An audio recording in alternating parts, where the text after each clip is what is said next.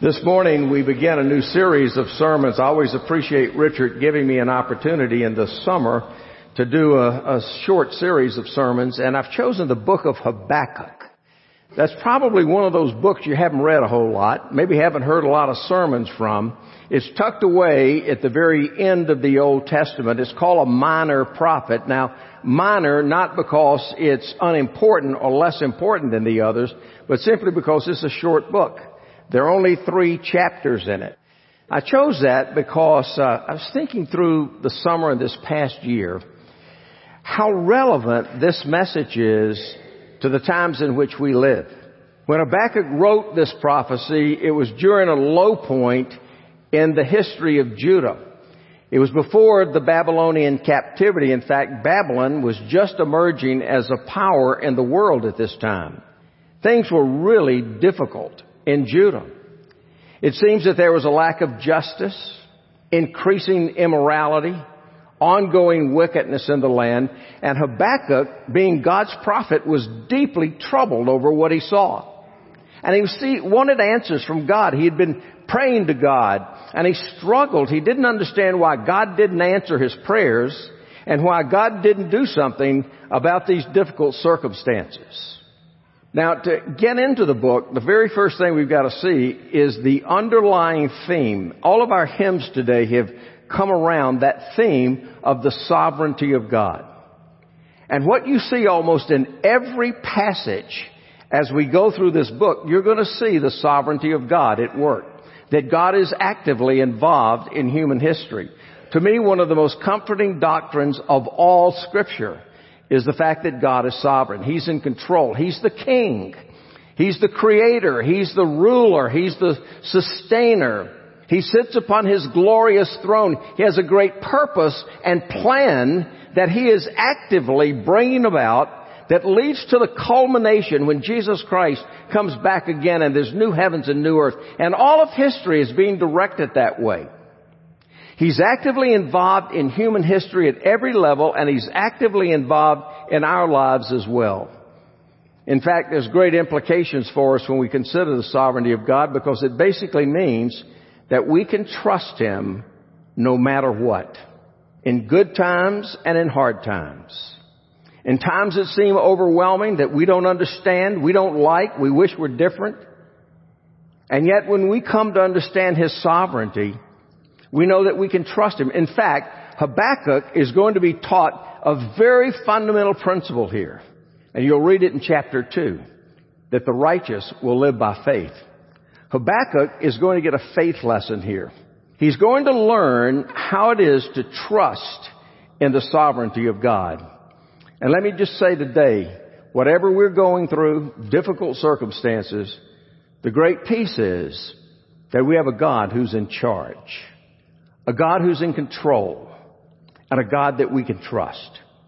And so this morning we open our Bibles to Habakkuk, the first chapter, and I'll be reading the first 11 verses, and I remind you that this is the very word of the living God.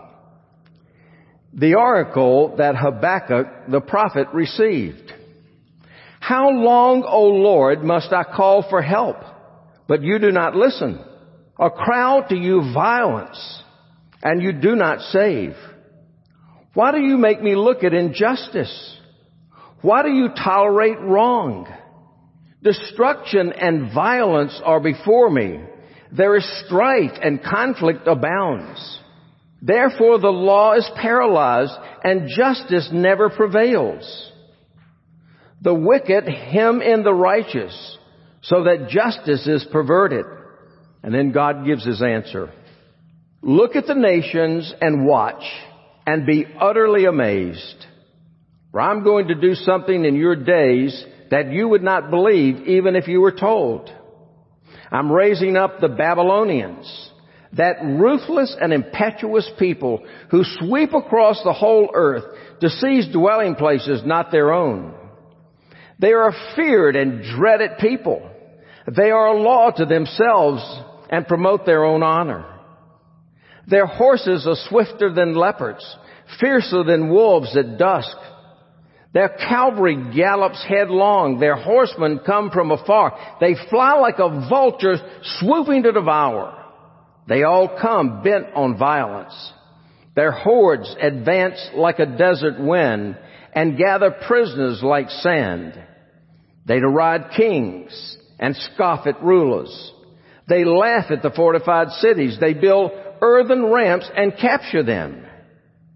And when they sweep past like the wind and go on, guilty men whose own strength is their God. This is the word of God. Would you join me as we pray?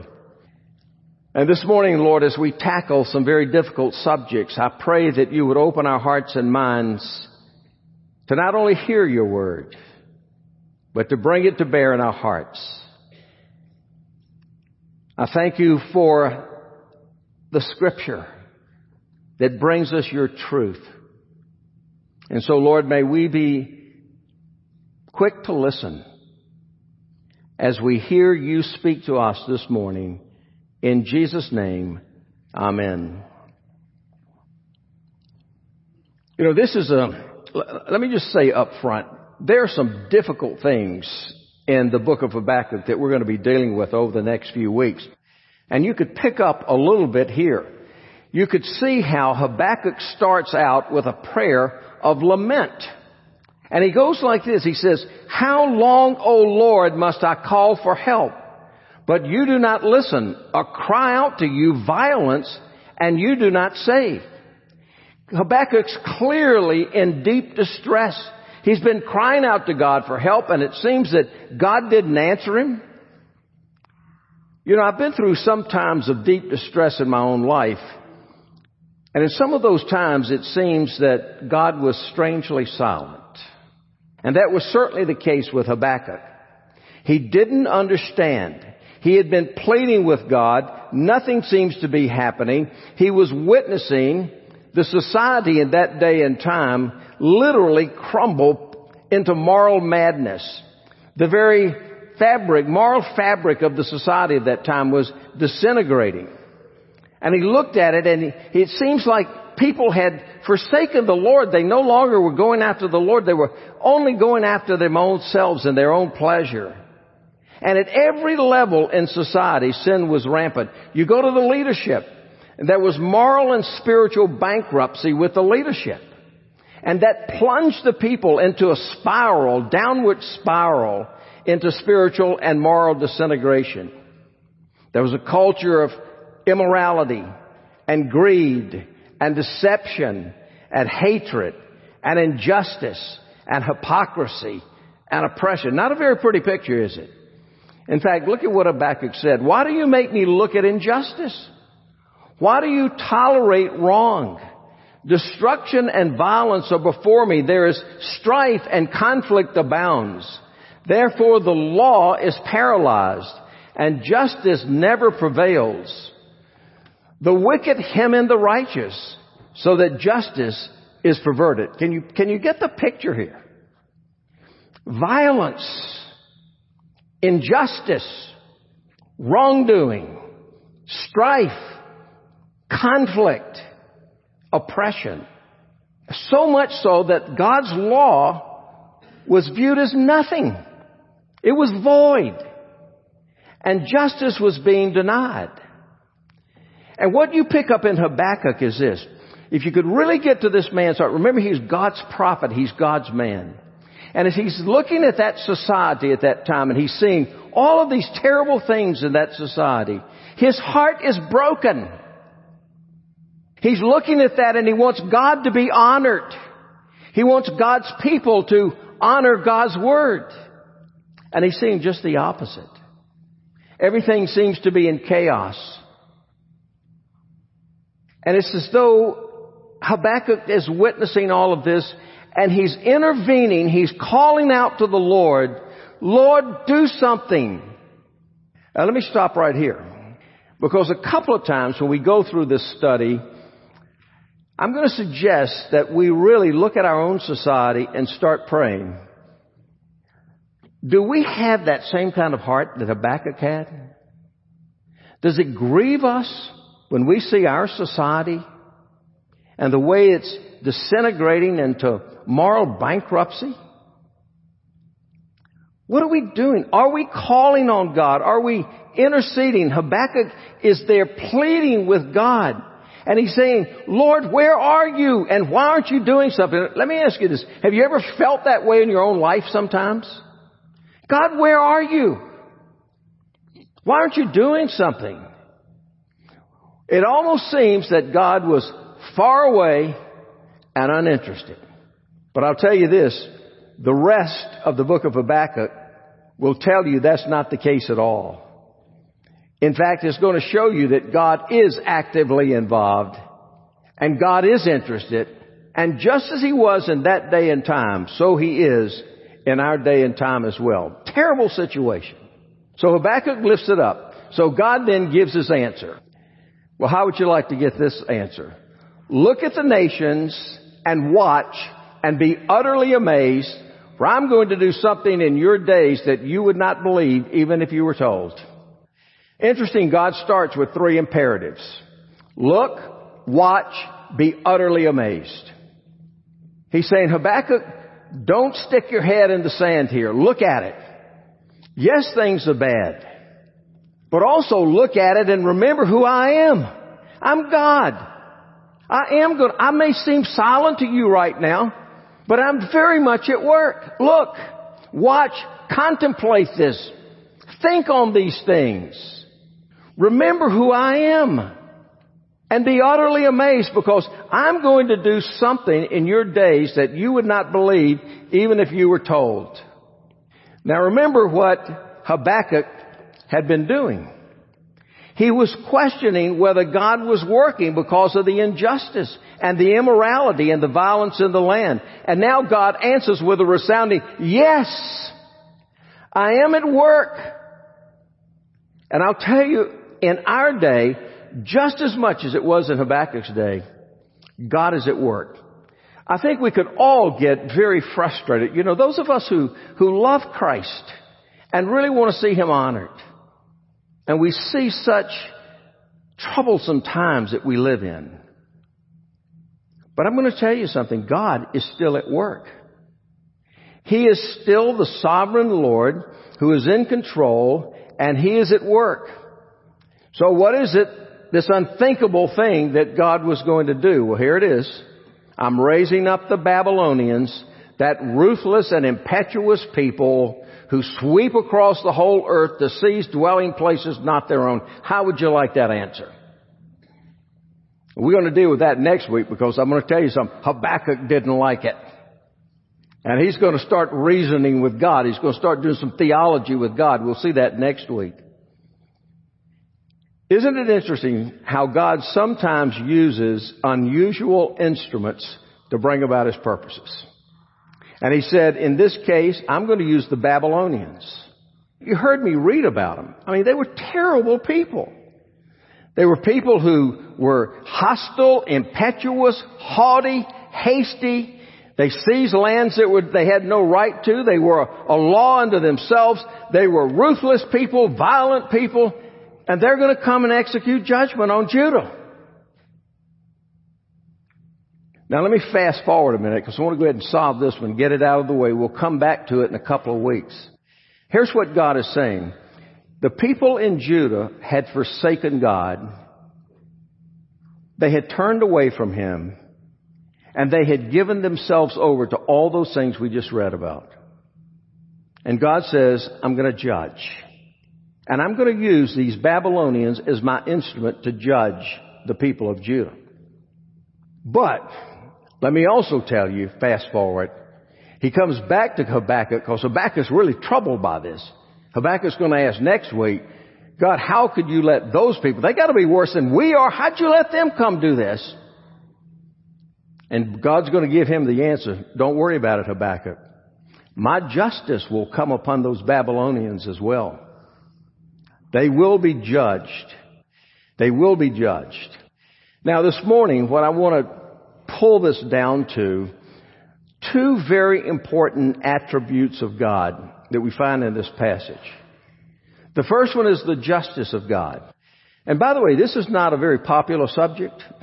in this day and time. Talk about the justice of God. But we're going to talk about the justice of God because that's what all of this is really about. It's about the justice of God. And then we're going to talk about the second of those characteristics, which is the mercy of God. And let me say up front, you can never appreciate how good the good news of the gospel is until you understand the justice of God. You can't appreciate it. So we're going to start with justice. The very concept of justice is rooted in the character of God. There's an interesting verse in Romans chapter 11 where Paul writes, "Behold then the kindness and severity of God to those who fell severity, but to you God's kindness." The kindness and the severity. When we talk about His judgment, it is a severe judgment. It's His severity. God is a just God, and isn't it comforting to know that wickedness and injustice will not go unpunished? I mean, we live in a day when people literally get by with murder. There are terrible crimes all the time, and people seem to get around it. But let me remind you that there is a final day of judgment, for sin must be paid for. Jesus Christ is coming back not to save, but He comes back to judge. And one of the most fundamental things we need to understand is that God, out of His justice, will not leave the guilty unpunished. Here it is, Exodus 34. He will in no way leave the guilty unpunished. Because you see, sin, Richard does a wonderful job of talking about sin. I mean, that sounds kind of funny. He did a wonderful job talking about sin. But how he describes it is deceitful and deceptive. And what it does, how it destroys. You see, sin elicits the displeasure and wrath of God. It's interesting that if you go through a concordance, you're going to find more verses that deal with God's wrath, fury, anger, and displeasure than you find of verses that deal with His love and tenderness. Isn't that interesting? And it's no wonder that Paul wrote in Romans, the wrath of God is being revealed from heaven against all the ungodliness and wickedness of men who suppress the truth in unrighteousness. We have to take seriously the fact that God, because He's a just God, must punish sin. You know, I've said this sometimes before, and people sort of scratch their head and look at me funny. There's some things God can't do. God can never act inconsistent with His nature, or He wouldn't be God. And because He is a just God, sin has to be punished. Just the way it goes. And His justice is perfect in every way. Now, I would hate to leave it at this. Here's the justice of God. But aren't you thankful that He's not only a just God, but He's also a merciful God? The very verses just before that verse that says He will in no way leave the guilty unpunished says, the Lord, the compassionate and gracious God, slow to anger, abounding in love and faithfulness, maintaining love to thousands, and forgiving wickedness, rebellion, and sin. That's our God. The severity, yes, justice. But the kindness that's seen in His mercy. And this sovereign God makes this statement, I will have mercy on whom I will have mercy, and I will have compassion on whom I will have compassion. God has the divine right to have mercy on whom He wants to give mercy to. What does mercy mean? Mercy means that we don't get what we deserve. You remember grace? Grace means we get what we don't deserve. Mercy has a little nuance to it. We don't get what we deserve. What do we deserve? God's displeasure. That's what we deserve because we've all sinned and fall short of the glory of God. But let me remind you of what it cost God to grant us mercy. It cost Him. You see, before God could give mercy, His justice had to be satisfied. Does that make sense? Before God could grant mercy, His justice still has to be satisfied. So how was His justice satisfied? Well, here's the good news of the gospel. God's justice was satisfied by the death of His Son on the cross. Do you remember what we're told about Jesus? Here He was, the absolute sinless Son of God. And what does He do? He comes to this earth, and for our sake, He, God the Father, made Him, Christ, to be sin who knew no sin, so that in Him we might become the righteousness of God. You see, it cost God His Son to grant us mercy. We're told in Galatians chapter 3, Christ redeemed us from the curse of the law by becoming a curse for us. Imagine this. He redeemed us from the curse of the law by becoming a curse for us. Now, what did that mean? A curse meant separation. A curse meant loss of favor. It means rejection, unlike blessing that means acceptance, favor. Christ became a curse, which explains His words. My God, why hast thou forsaken me? At that point on the cross, Jesus Christ took our sins, and He bore the very wrath of God. God's justice was satisfied, and He grants mercy to us on the basis of what Jesus had done for us. My God, why hast thou forsaken me? Christ took the very wrath of God. And let me tell you this, it's precisely in the context of this discussion about the justice of God that Habakkuk learned this very important point. The righteous will live by his faith. Now we're going to unpack this next week. But here's what we know the gospel. And the gospel says as we place our faith in Jesus Christ, our sins are forgiven, and the perfect righteousness of Christ is credited to us, is given to us. That's what happens at our justification. Therefore, since we've been justified through faith, what do we have? We have peace with God through our Lord Jesus Christ. Listen, here's what I'm saying this morning. God has lavished His mercy upon us. Never forget what it cost Him to do so. Never take the cross for granted. Never underestimate the suffering and pain that Jesus Christ went through on our behalf. J.I. Packer, in his book, Knowing God, wrote these words. Between us sinners and the thunder clouds of divine wrath stands the cross of the Lord Jesus. If we are Christ through faith, then we are justified through His cross. And the wrath will never touch us, neither here nor hereafter. Jesus delivers us from the wrath to come.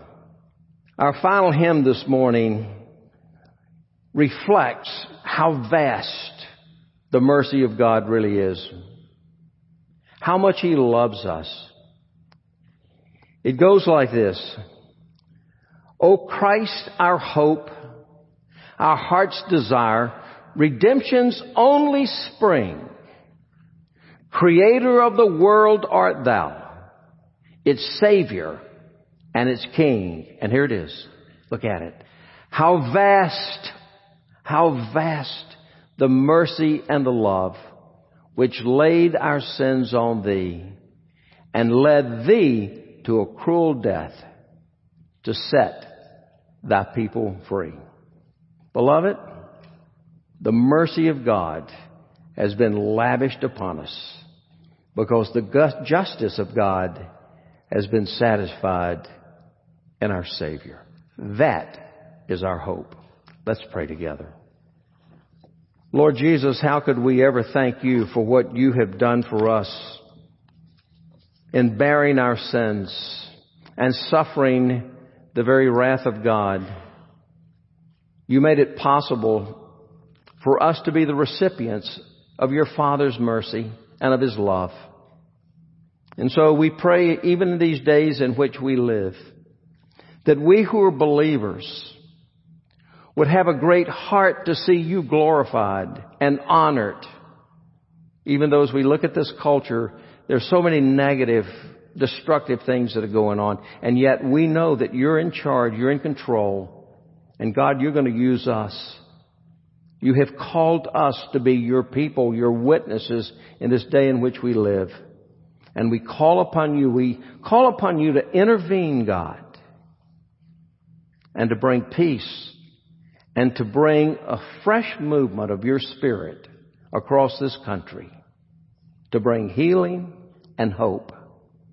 For we make this prayer in your precious name. Amen.